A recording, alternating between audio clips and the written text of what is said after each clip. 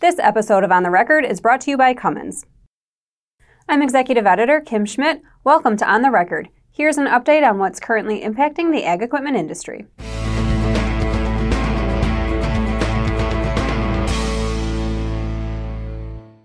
According to industry sources, some Midwest John Deere dealers are currently testing new Deere-branded strip-till rigs. The new unit is reportedly designed by short-line toolbar manufacturer Environmental Tillage Systems. One industry official told AEI he was surprised that the agreement involved ETS instead of Orthman, which has a decades-long history of production and licensing agreements with John Deere. Another industry official AEI spoke with noted that perhaps a newer machine, the 2510S is 10 years old, may signal a legitimization of the strip-till practice, but may also indicate that Deere is becoming more responsive to trends, even when machine volumes are not as high as core markets. One John Deere dealer did confirm with Ag Equipment Intelligence they would receive a John Deere strip-till rig for 3 weeks sometime in mid-October to test on farms. John Deere has a media event scheduled for October 28th in Davenport, Iowa, where the company says it will showcase the latest tillage tools and precision ag tillage technology with a focus on conservation tillage tools and techniques, and will reveal a new product. This new unit would replace John Deere's previous strip-till rig, the 2510S Strip-till Residue Master Applicator, which was introduced in the late 2000s. John Deere did confirm in a statement to Ag Equipment Intelligence that the 2510S had been discontinued in 2021. Deere's growing presence in the strip-till market could serve to legitimize the practice for growers who might be skeptical of its benefits. A similar phenomenon occurred in 1985 when John Deere launched its 750 no-till drill. According to a report from No-Till Farmer, the innovation of the 750 is said to have done more for no-till than any other no-till equipment development in history, and confirmed that John Deere accepted no-till is here to stay. Both John Deere and Environmental Tillage Systems declined to comment on this story. This week's dealers on the move include H&R AgriPower, Kitsap Tractor and Equipment, and Linco Precision. Case IH dealer H&R AgriPower has acquired Huffling Truck and Tractor, located in Washington, Indiana. Currently, Huffling has 2 locations on the same campus, including Huffling Truck and Tractor, which H&R acquired on October 3rd, and Huffling Lawn and Cycle Sales, which H&R plans to acquire later this year. Kubota dealer Kitsap Tractor and Equipment has opened its second location in Marysville, Washington. Independent dealer Linco Precision, based in El Paso, Illinois, has purchased the precision farming assets of Dairy One Cooperative, based in Ithaca, New York. Linco Precision works in 12 northeastern states and partners with growers and retailers across Illinois, Indiana, Wisconsin, Missouri, Ohio, and now New York. Now here's Noah Newman, who has more on the Linco Precision deal in today's Technology Corner.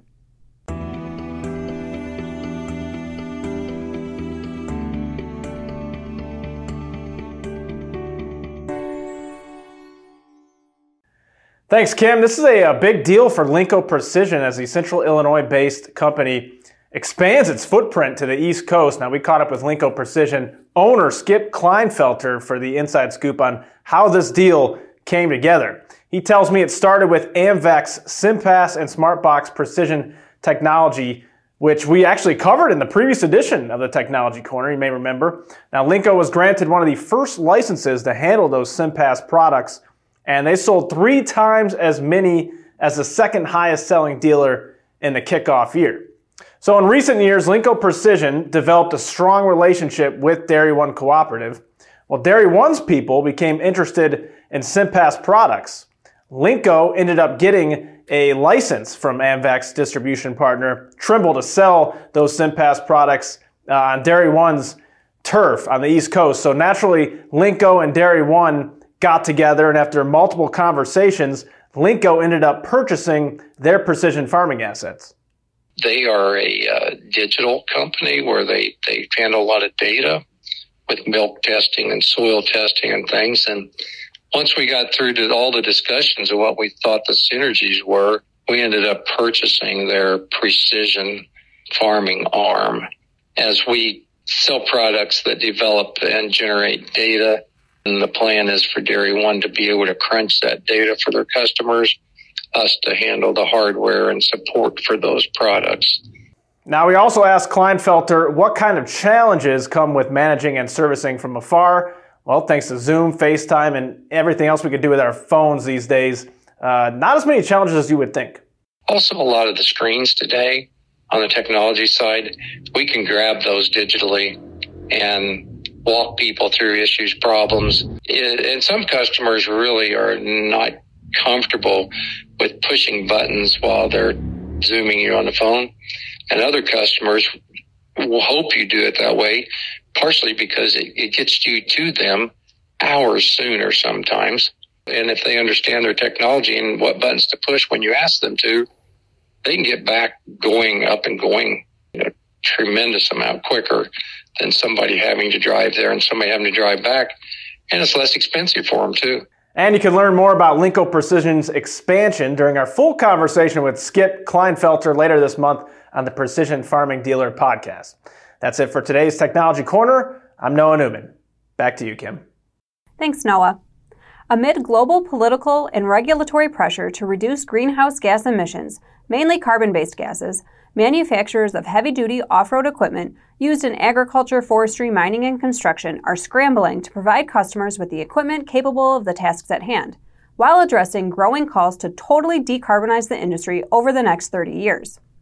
Ag Equipment Intelligence's just released report, Alternates to Fossil Fuels and Farm Machinery, Overview and Outlook through 2027, explores the market potential for these fuel sources.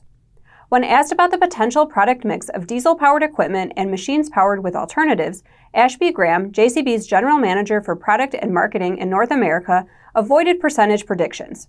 But he did say the mix will definitely have shifted significantly toward alternative energy sources within the next 5 years.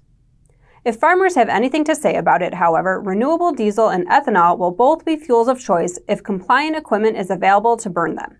In a joint text poll by Ag Equipment Intelligence and Farm Progress in July 2022, growers were asked about their choice for an alternative fuel as regulators seek to eliminate carbon emissions from diesel-powered equipment.